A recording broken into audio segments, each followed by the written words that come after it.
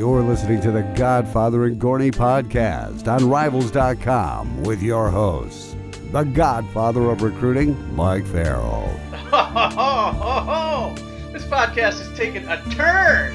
And National Recruiting Analyst, Adam Gorney. We once spent a New Year's Eve together in Denny's in San Antonio, and it was really the low point of my life.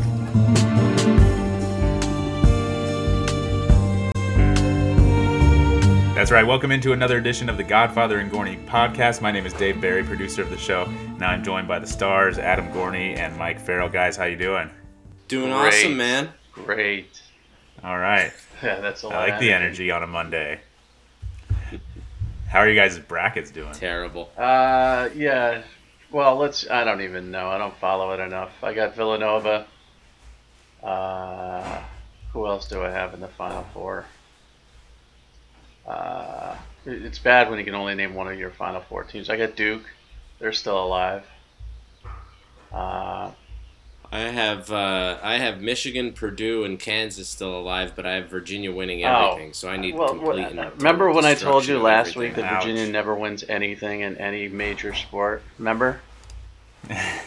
And then you rattled off like that they've won everything. Yeah, in every lacrosse sport. and baseball and all that garbage, but they've never won anything in basketball or football, which are the two big sports.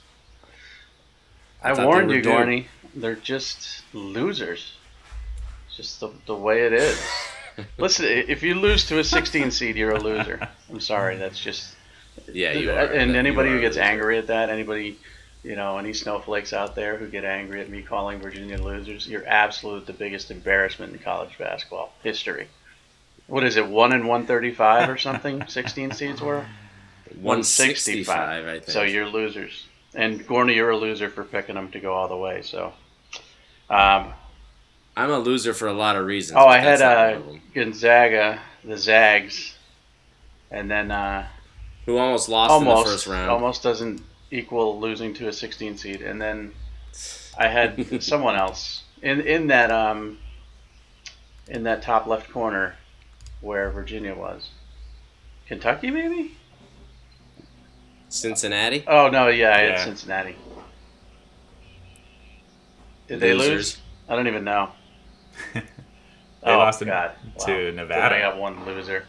But I got 3 out of 4 still left. But I did the Yahoo one where you can win like gift cards and stuff to Amazon. And I picked just a ton of upsets just to see if that would work. And, it didn't work out that well. A lot of the upsets I picked weren't the ones that happened. And then the ones that did happen I didn't pick. So, but who cares about that? I've got more people calling me names. Who now? Well, when you're a big TV star, Awful that radio happens, show. Kirk and Callahan in Boston. I don't listen to them, but they were on the Aaron Hernandez documentary, and as was I. And I was watching it Saturday. I was watching it because I knew that's the part where I was in, and I had one person, my wife's friend, tell me that the years have not been good to me. So that was nice to hear that I looked old and awful. Wow. So that was very sweet. And then an old high school friend of mine said that I looked good, and that was a female. So I'm 1 for 2. But I was in that part of it talking about his high school days and all that other stuff. And then last night I was just watching, it was through the trial and all the other stuff. And I took exception to those two guys making fun of on the phone with Michelle McPhee, who comes off, if you watch the documentary, she's an investigative reporter. She comes off as just a horrible, awful woman. Very, very angry, clearly anti-everything. Kind of a Nancy Grace yes, type? exactly, except without the talent or the, anybody listening to what she says, except for in a documentary that was on Oxygen. But they were making fun of Hernandez because she's the one who broke, and I'm doing the old air quotes, broke the story that he was gay. And they were making fun of him with the tight end and the wide receiver jokes, the jokes we all heard when we were 3 years old. And I took exception to that because it was very homophobic. And And then they got angry at me. They got angry at me for calling them out for that. And they said that we only made fun of one homosexual because he's a murderer. So my response is, so you can make fun of any African American as long as they're a murderer? Like, right. You can make fun of any heterosexual because they're a murderer? The logic just didn't sit well with me, and I thought they were stupid, and I said as much. And so they were on their show this morning, and they clearly have no listeners. They have probably as many as us, because my Twitter feed did not blow up at all. But a friend of mine sent me the clips where I was mentioned, and they called me a jock sniffer, and they said I'm an idiot and I don't know what I'm talking about, and that Aaron Hernandez is barely 6 feet tall, and I listed him as 6'3" in the documentary and all this other stuff. And I look back at his combine, and he was measured at 6'2". So I think I'm a little closer when I said 6'3" than 6 foot. But yeah, they were pretty angry, and they were actually wanted to effort to get me on the show or something like that.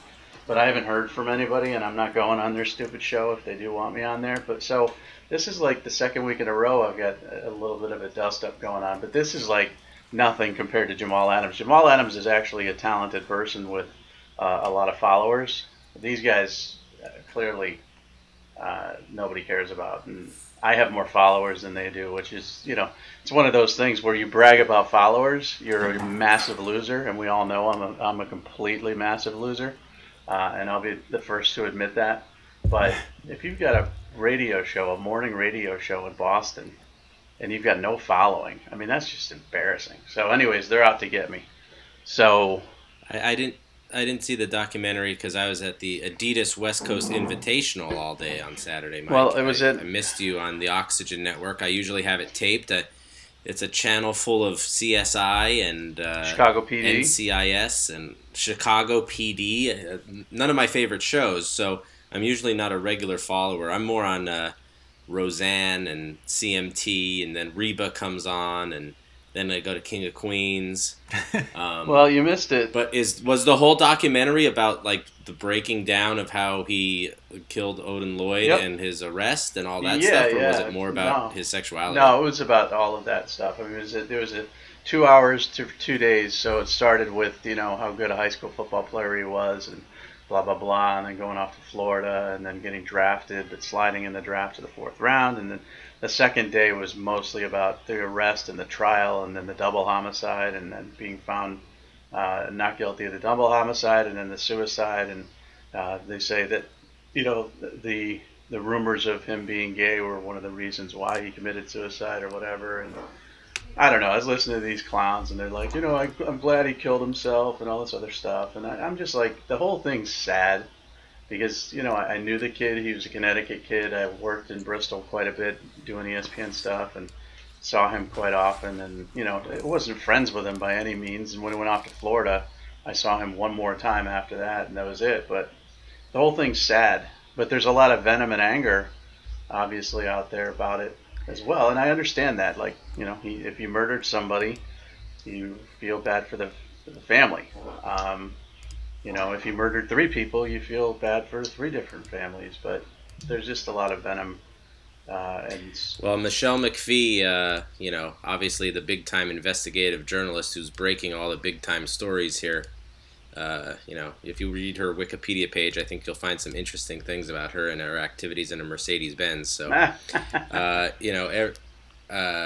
we will. I hope it's not. Leave it at that. I hope it can't be anything salacious because she's not. It's none of my business to talk about. All right. Well, she's an investigative journalist who breaks all the big time news. So I've never heard of her. I've never heard of this radio show in Boston. I don't care about any of those people. Aaron Hernandez. It's a sad situation. He turned out to be a terrible person and a murderer. And let's leave it at that. If you're going to bring up his sexuality as part of this story, it reflects more on the people that do that than the people. Well, and they can bring it up if they want. Just don't make fun of it. I mean, we're gone beyond that. Yeah, I think Mike. I didn't get to see it either, but I think it was more talking about the inner conflict that he had with his life. Is that right? It was. And, kind of the context of that. They were on there obviously saying, so you're saying he's a tight end, and he used to be a wide receiver. Oh my God! And this Michelle, who's not a looker, at all. So, whatever you found on Wikipedia, I could probably look as good if I threw a dress on. I don't know what you're talking about on Wikipedia, but it's whatever it is. If it's salacious, it's surprising to me. But yeah, listen. I'm a defender of morality. We all know that. I mean, you guys know me so well. I'm the king of morality, and so when I almost said that without laughing, but I couldn't hold it. But it just kind of annoyed me. So I was tweeting last night while watching it, and they took exception to it. And then they called me, things I've never heard before. Oh my God, he's a jock sniffer, and he likes to measure 15-year-old boys, and he smells the socks of 17-year-old boys, and all the other stuff that I've heard for 20 years of my life. And whatever. I'm more accomplished than either of these clowns, and they have a radio show in one of the top 6 or 7 markets in the United States, where all you have to do is talk about the Red Sox for 4 hours and you're going to get ratings. But they don't seem to have much of a follower, because I was not attacked much by whatever their name is, Kirk and Callahan's, regular listeners. Not like Jamal Adams fans. Those guys really hated me. They attacked me pretty good. So when you're comparing Jamal Adams versus these two guys, Jamal Adams clearly has a lot more clout. But I don't know. I try not to be a lightning rod, and I don't think I am. I mean, listen, in the whole scope of things, I'm a recruiting analyst in a small little world with 117,000 followers. I'm like a pimple on the butt of the world. So I don't understand why people... That you are, Mike. But why do people even pay attention to what I'm saying? I mean, these people who have better lives than me, supposedly. You got a big radio show in Boston, or you're Jamal Adams and you're the 4th pick in the draft and you're a millionaire. Just who cares what I say? But anyways, I'm under attack again, guys, so I know you come to my rescue. But like I said, they have as many listeners as we do. We get about 500 a week. They probably get about 500 a week as well. So I think we're even with them. So this is my get back. The people ripping you are really falling. First it's Jamal Adams, then it's these guys in Boston. Next it might be 2 losers that do a podcast. Yeah. Like us. Well, listen, you come out against me, and you have to take the wrath of Mike Farrell on his podcast, and potentially have dozens of people listen to the truth bombs being dropped everywhere. Yeah. So you want to talk about grad transfers, our next big topic? Yeah, let's do that, because that thing's blowing up a little bit. Actually, we got a story on the front page that's blowing up. And the only reason I brought it up is because some of these guys we remember very well. I mean, I wasn't a big fan of Keller Christ. I know you weren't either. But could he be the savior at Tennessee? It'll be interesting. I mean, Guarantano's going to get his shot, right? You would think. I mean, we'll see how that goes. Keller Christ was always a kid who, looked the part but never really delivered on the biggest stage, and so we'll see if he can do that in the SEC. There are some names on this list, though, that I do fondly remember and think can do pretty well. KJ Carter-Samuels, I'm not sure if he's going to be in the running for the starting job. I think that's probably going to be Dorian Thompson-Robinson. Casey Tucker, getting that 5th year at Arizona State could be big for him, although I think he will be an NFL player. And then Alex Ofidale, or however you say his name, I thought was going to be a pretty big-time player, a very athletic kid, fast. I remember seeing him at some events and was really impressive.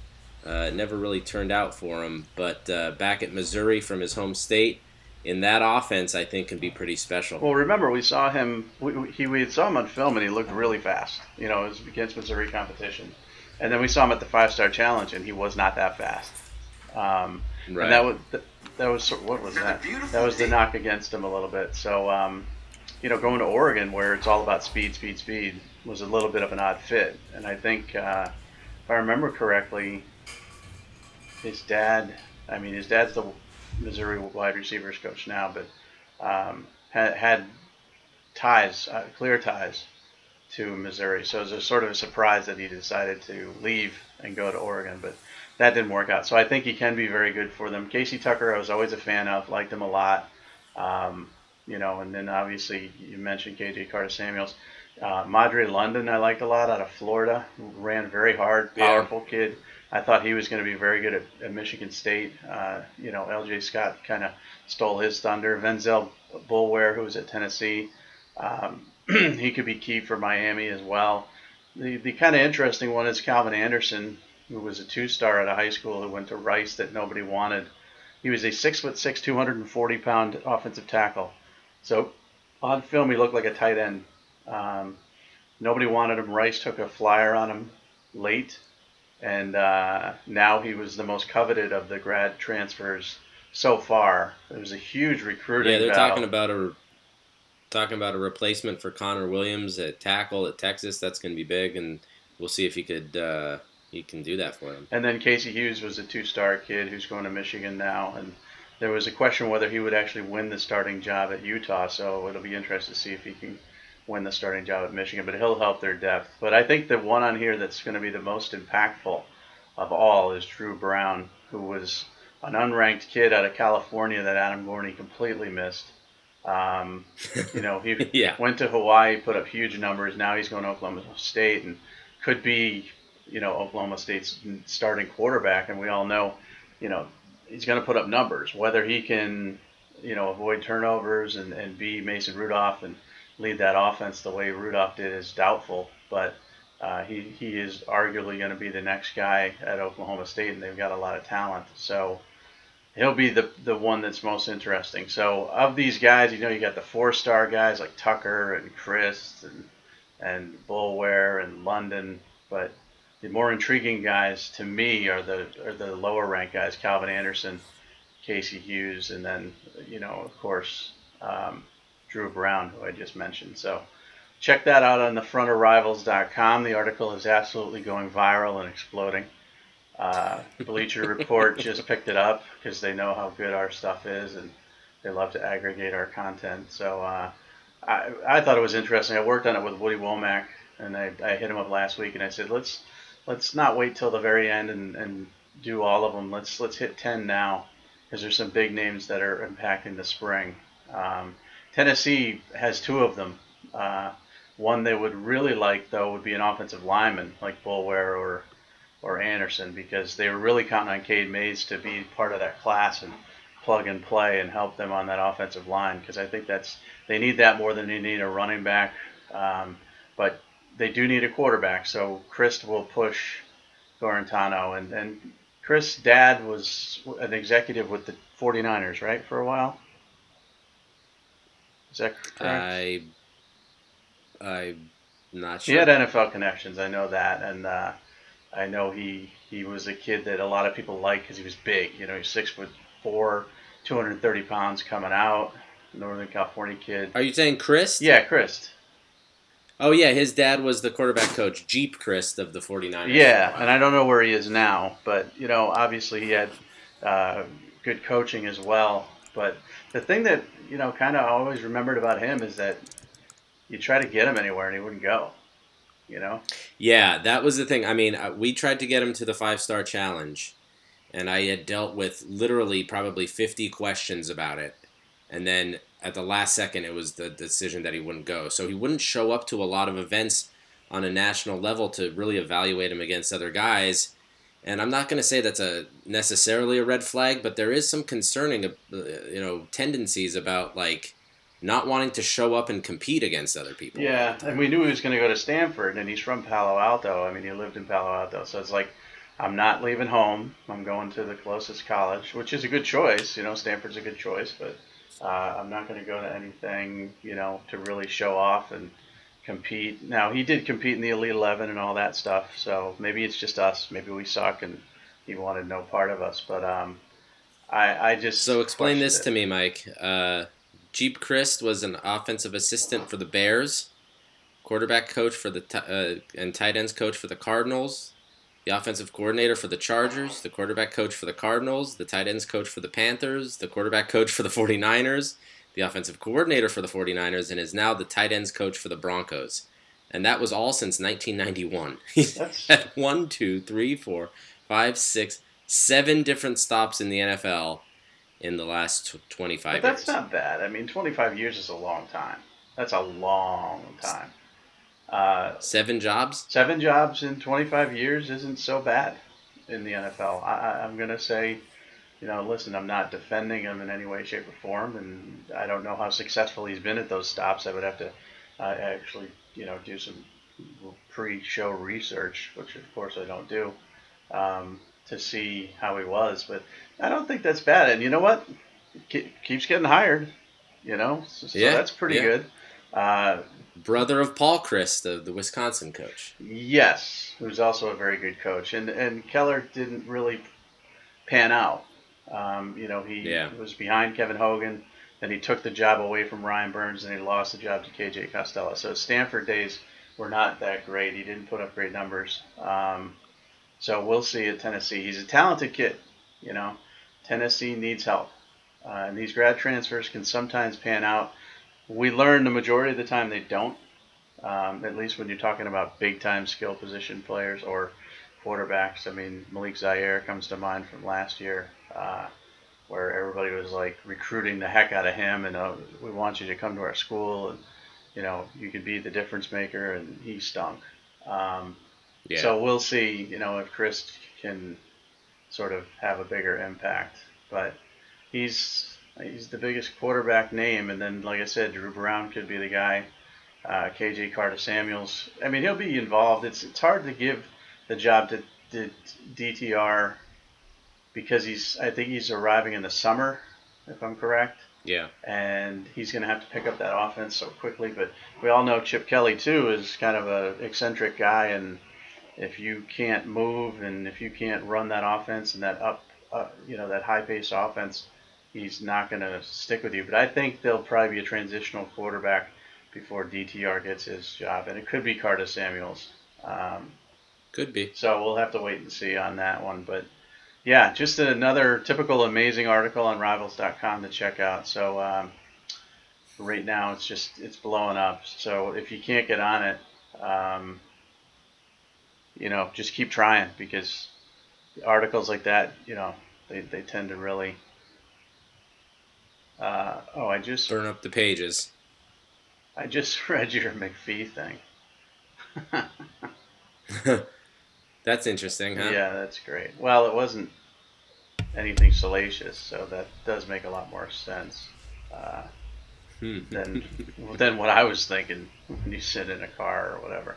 And who crossed out Tiger Woods is good again? Who I did. I did. Why do we need to talk about golf on here? We're already talking NASCAR. Because I'm going to tell you this. Tiger Woods, if he wins a major, and he's coming close, and he's much better than he was he's the best he's been since 2013, and he's getting close.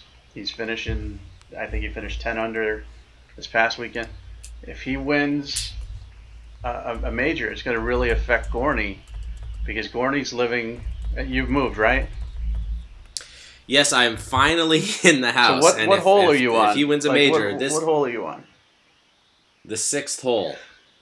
Golf is going to absolutely explode if he wins a major. And then Gorney's going to have to wait for his tee times, and it's going to screw up his entire day because he's going to be out there. It's going to be like a big party on the 6th hole. Every hole will be a party. It'll be like Caddyshack out here. So I don't want him winning. Well, plus there'll be a bunch of horrible golfers picking up the sport again. So I don't know. Are you a slice or a hook? I mean, can they slice into your house?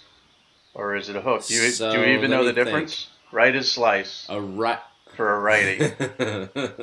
For most golfers, you would know. You're always out on the links. A righty would hook into my house. Oh wow! So they could pull one right into your living room. But we're up on a hill, so you'd really have to hit a good one. Oh, all right. Well, then you're safe. But Tiger Woods affects Gorney. That's why I was thinking. So. We don't have to talk about NASCAR either. Gorney went to the NASCAR event and watched a bunch of cars go around in a circle and got excited about that. But we'll hit that later. But it doesn't take much. You're such a simpleton, Mike. You're a simpleton. You go to NASCAR. Now, I used to watch NASCAR on television because it was, to me, fairly exciting with Jeff Gordon and all those guys back in the day. I don't know any of them now. I used to root for the M&M car because I like M&Ms because they're yummy. Oh boy. But they just go around in a circle. Now, you're fascinated by how fast they go, but yeah, that's what they're supposed to do. They're supposed to go fast, Gorney. It's not just fast. It's all about science, engineering, tires and gas. You just can't put the pedal to the metal and try to go as fast as you possibly can. Do you remember, by the way, speaking of that, do you remember when I got a Mustang at the opening? Yes, and we were racing a little above the 55 speed. A little bit above. We were racing Beaverton. Chris Nee, who works at 24/7 now. I think he worked to the exit. I think he worked for us at the time, and we were racing him to the exit, and they were ahead of us, and they were in a Prius, and I took the Mustang, and I must have gone probably 98 miles an hour or something. And Gorney, who's afraid of everything, if you don't know Adam Gorney at all, he's afraid of elevators, and closed spaces, open spaces, escalators, bridges. He's afraid of bridges. Yeah, bridges. Everything. Yeah, definitely. He's afraid of heights and all that stuff. He's also afraid of Mustangs going 98 miles an hour, cutting off Priuses. But we won. We won that race, if you remember. So you've already had your NASCAR experience with me in Oregon. I don't know why you're excited about this one. I think that was the last time I was in a car with you. Nope, that's not true. Because since then, we took the amazing ride from Arizona to LA with Edward Lewis asleep in the back seat. And it was like driving Miss Lazy. And we had to switch driving.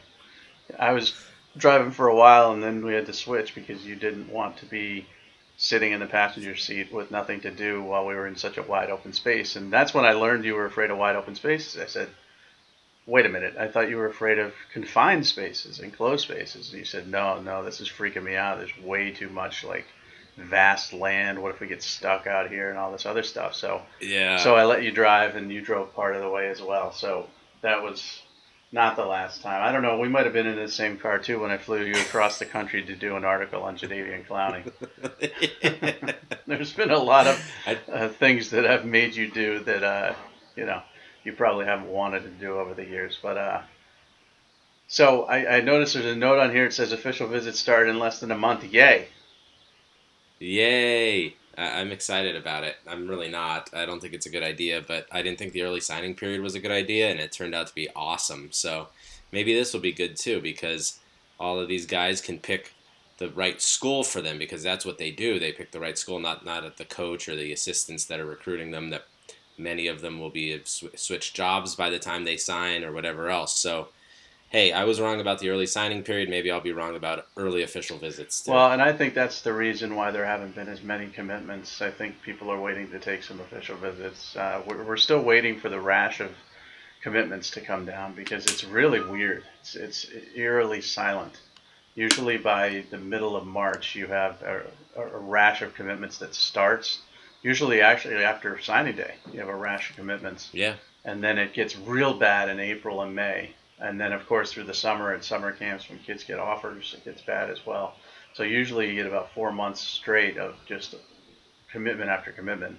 But there's so many undecided kids in the Rivals 250, it's pretty amazing. So my only guess is that they're waiting to take official visits. And, we're going to get a ton of kids that take their first official visit in the spring and then commit and then, maybe take their second official visit and decommit. And or the interesting thing is going to be the kids that commit based on their first official visit or second official visit in the spring, and then get to take a few more in the fall, and then once they take their visits in the fall, then they'll decommit. So I think it's going to lead to actually more decommitments rather than less, but it should kick off that commitment craze that we're waiting for, and then the decommitment craze will occur, probably after the season starts in December. Right before the signing day, the early signing period, we'll get a ton of decommitments.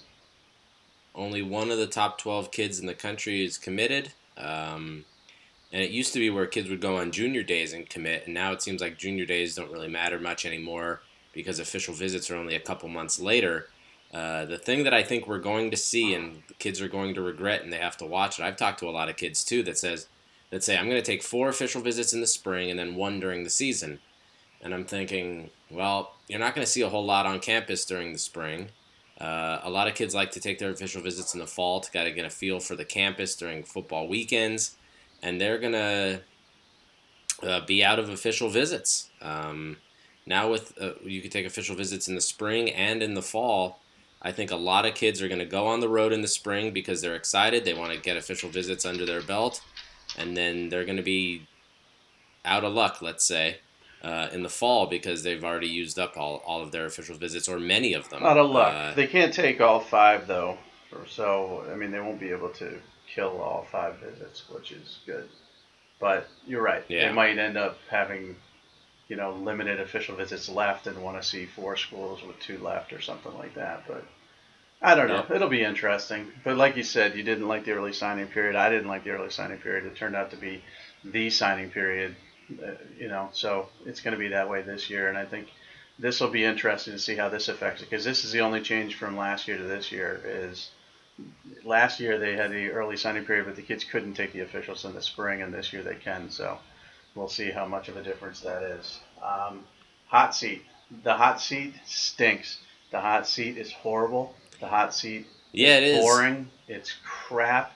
I guess we were spoiled last year with all those coaching changes that occurred, but this is the worst hot seat I've seen. It's hilarious because you see some of these websites that are dedicated to hot seats, and when you see Jim Harbaugh on it, you just laugh like crazy. One of these websites has Jim Harbaugh ranked ahead of Ed Orgeron and Larry Fedora as on the hot seat. So it makes me wonder, like, who's actually putting this together. What are they drinking? What are they smoking? What is their diagnosis? Because it's just, it's not an exciting hot seat when you got David Beatty and Lovie Smith and Cliff Kingsbury at the top. And on one of those websites, Cliff is spelled wrong. So that's good too. I think we're looking at the same site. Yeah, it is going to be it seems like it's going to be a boring hot seat unless something comes out of left field. Coacheshotseat.com has David Beatty, Lovie Smith, Cliff Kingsbury, Luke Fickell, and Kalani Sitake as their top 5 guys. That's a snore fest to me. Yeah, so, but they're also the clowns that have Jim Harbaugh 6th. So you got to kind of take that and throw it away. And I think the interesting guy to watch is Gus Malzahn. Not that he'll get fired, but he just signed an extension, and I think they play their opener against Wisconsin, I believe. Yeah. If they start off slowly, everybody's going to want him fired, and there's no way they're going to pay that buyout. But he's going to be an interesting one to watch. And then the new coaches. The new coaches won't be under the hot seat. They'll be under the scrutiny seat. But there's so many new coaches that are expected to do amazing things. So Taggart at Florida State and Jimbo at Texas A&M and Chip Kelly and on.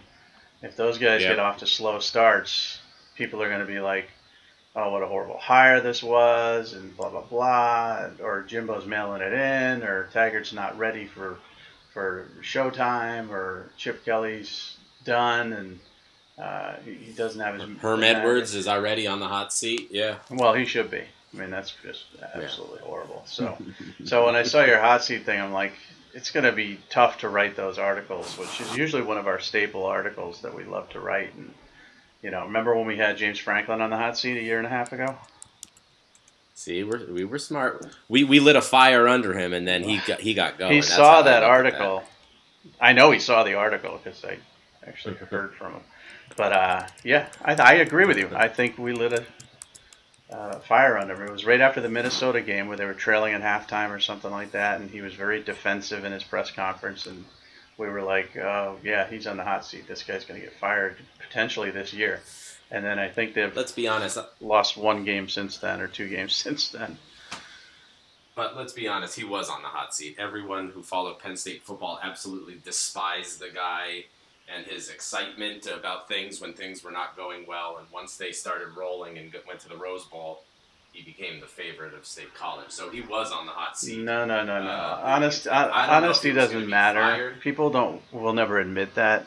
There are people out there on the Tennessee board that will not admit that they were defending Derek Dooley tooth and nail when he was first hired, and that it was a great hire. And that Butch Jones was the answer to all their problems. I mean, it doesn't matter. It's all revisionist history when it comes to that stuff. So we get yelled at for having James Franklin on that hot seat a year and a half ago. And everybody else says they loved him. Now, if you pulled the message board threads, which of course we could do, you're right. It was just, this guy's got to go. He's horrible, blah, blah, blah. It's just, but that's every team site every week. I mean, oh yeah, I've seen threads on the Alabama site where Nick Saban had to go.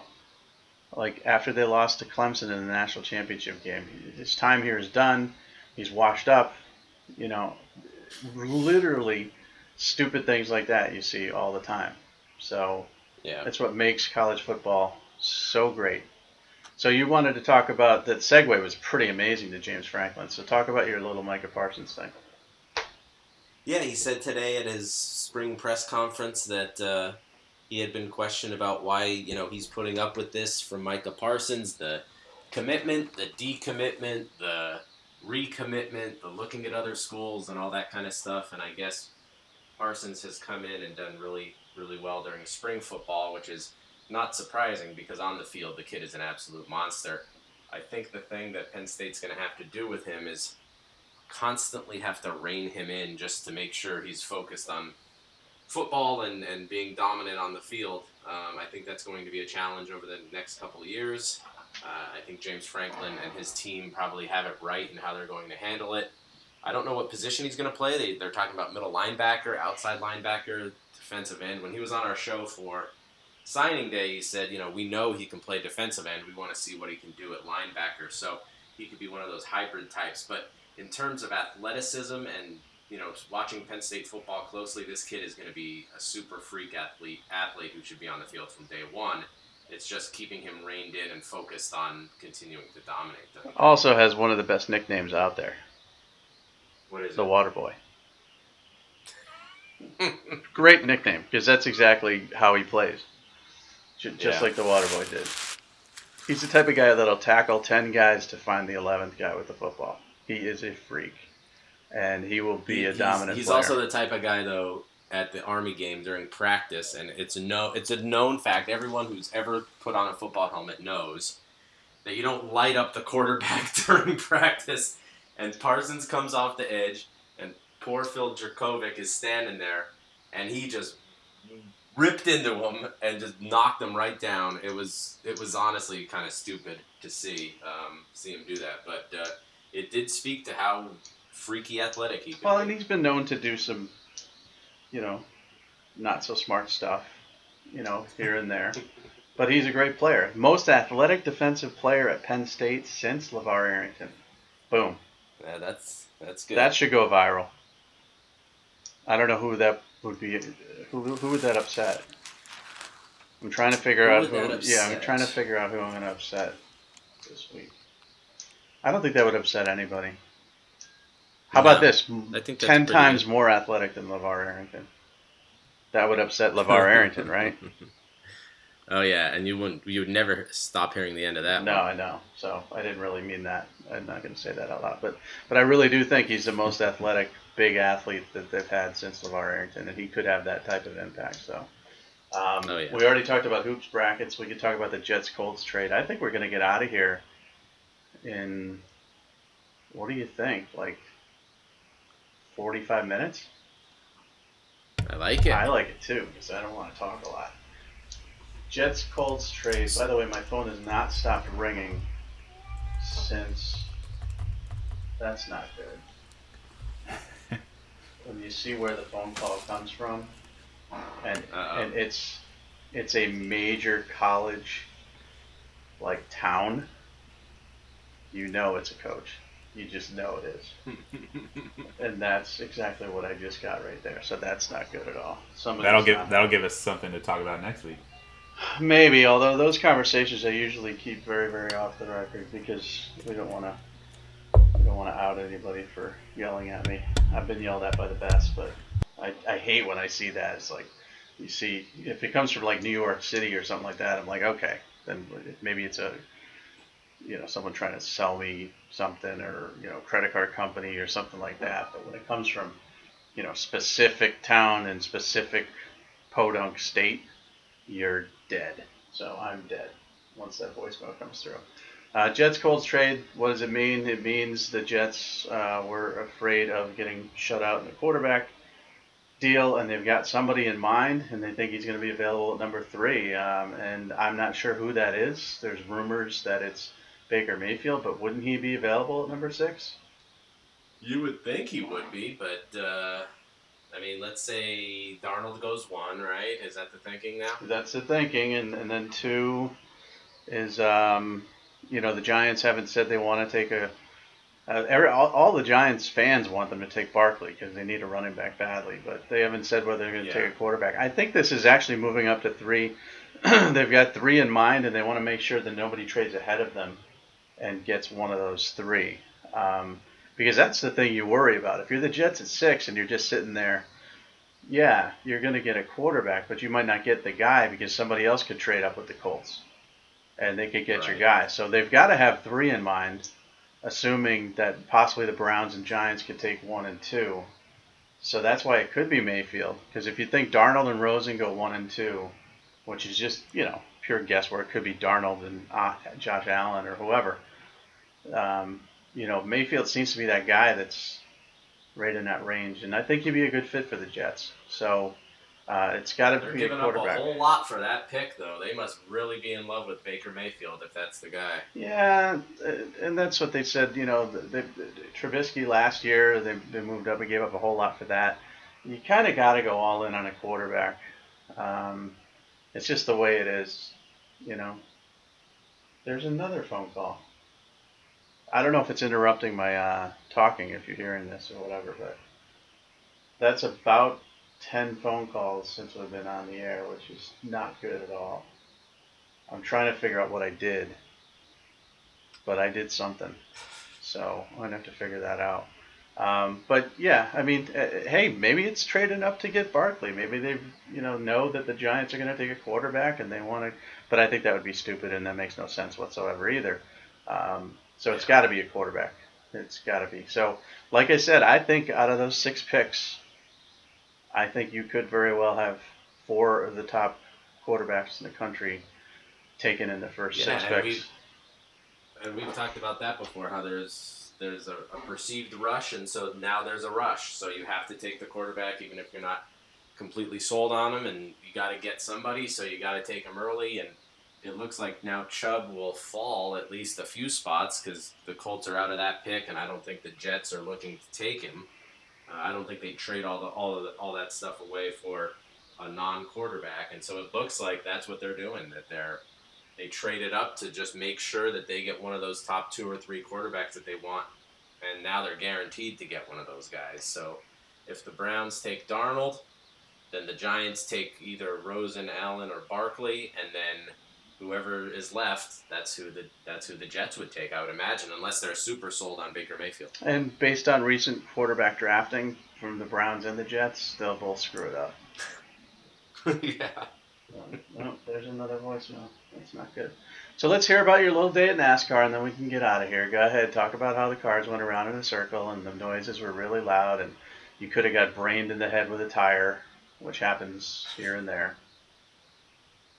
It was great, and I recommend if anybody has the opportunity to go to their local track to go. It's so much fun. It was not the most exciting race of all time because Martin Truex, no surprise to NASCAR fans listening to this, dominated the whole race, and Kyle Busch pushed him a little bit, and Logano pushed him a little bit, but Truex had the best car yesterday. It was 60-something degrees in sunny Southern California. The best car. That's good. It was great. I like that. How were the pit stops? Just guys going around in a circle. You have to go see it for yourself. They do good in the pit? Was the pit stop impressive? It was very impressive. What's your local track? I guess the one in New Hampshire, right? That would be the closest. Loudon. That's the closest to me in yeah. New Hampshire. Yeah. I'm a man of the people. It looked like Trump's America yesterday in Fontana. You're a New England socialite snob. I live right near Stafford Motor Speedway, which has like lower level NASCAR races, but I'm not going there. It's so fun. I am a snob. I can't believe you hung out with you're not an everyman. You're a little. Oh, I am the everyman. No, you're a little highfalutin. I can't picture you drinking, Bud and hanging with NASCAR people. Bush yesterday. I was supporting Kevin Harvick's sponsor. I can't see you doing that, honestly. Mightily. Until the last lap. Think about being a driver. You would fit in that car pretty good. You're a little guy. You could just stuff yourself in that car and ride around the track. You'd be a good racer. Stuff myself in the car? I get what you're saying. Well, you're not. And you can't be tall to be a NASCAR driver, but most of them are thin and in good shape. And saw Jeff Gordon, saw DW, it was just a great day. And I'm going back next year. I'm buying tickets right now. I can't wait. So then you can talk about it again. Now, who drives the M&M's car? Kyle Busch, but he wasn't in it yesterday. It's the peanut M&M's car. Yeah, well, same thing. I mean, M&M's are M&M's. They're all good. So that's my favorite NASCAR racer then. Yeah, my niece picked him because of that too. So you and my 9-year-old niece had the same thinking on which car she liked the most. I think that's probably the story of my life, right there. And I think that's a good place to stop too, right, Dave Barry? Yeah, I mean, any listeners that we had before talking about NASCAR, they're probably all gone now. Unless you have a NASCAR story. Do you have a NASCAR story? No, I've never been. I would go just to check it out. I'm like Gorney. I'm a man of the people. Are you defending my Captain Morality stance too? These haters coming at me? What's that? Are you defending me as well to everybody you talk to about my morality stance? Well, I will. I actually just started watching. I wanted to tell everybody you can watch the documentary, the 2-part documentary on Oxygen's website. So, because I wasn't around this weekend either, but I'm gonna check it website? They have a website. I look a little greasy. They gave me no makeup. We shot the piece in the un-air conditioned attic of a house they rented in Bristol, Connecticut. Oh, really? So, are you being serious? No, I'm being serious. So yeah, you looked a little sweaty. Yeah, when I got there, it was like 102 degrees because this was in September. So it was like 102 degrees. It's like they gave me a water and they sat me there and they asked me questions for an hour and a half. They used maybe 4 or 5 of my drops for a total of about a minute. And I looked like a greased pig because they didn't give me any makeup either. So I was like, well, what are you going to do? This is the way it is. So I don't look good. Whoever said I did, my friend from high school, she was lying, but I appreciate her lying to me. But you check it out. Yeah, you get some really amazing sound drops from me. But overall, I think it was fairly well done.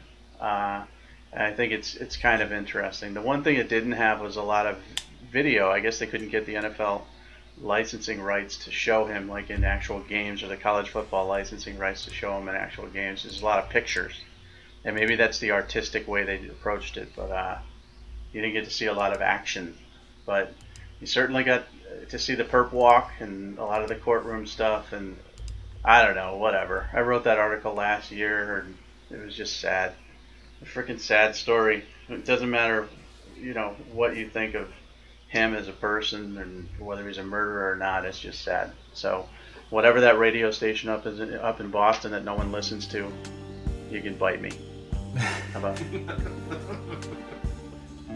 think that's a good place to end. Yeah, let's just all right, well, I'll remind everybody, like I always do, you can follow us on Twitter at RivalsMike, at Adam Gorney, and at Real Dave Barry. We will see you guys all again next week.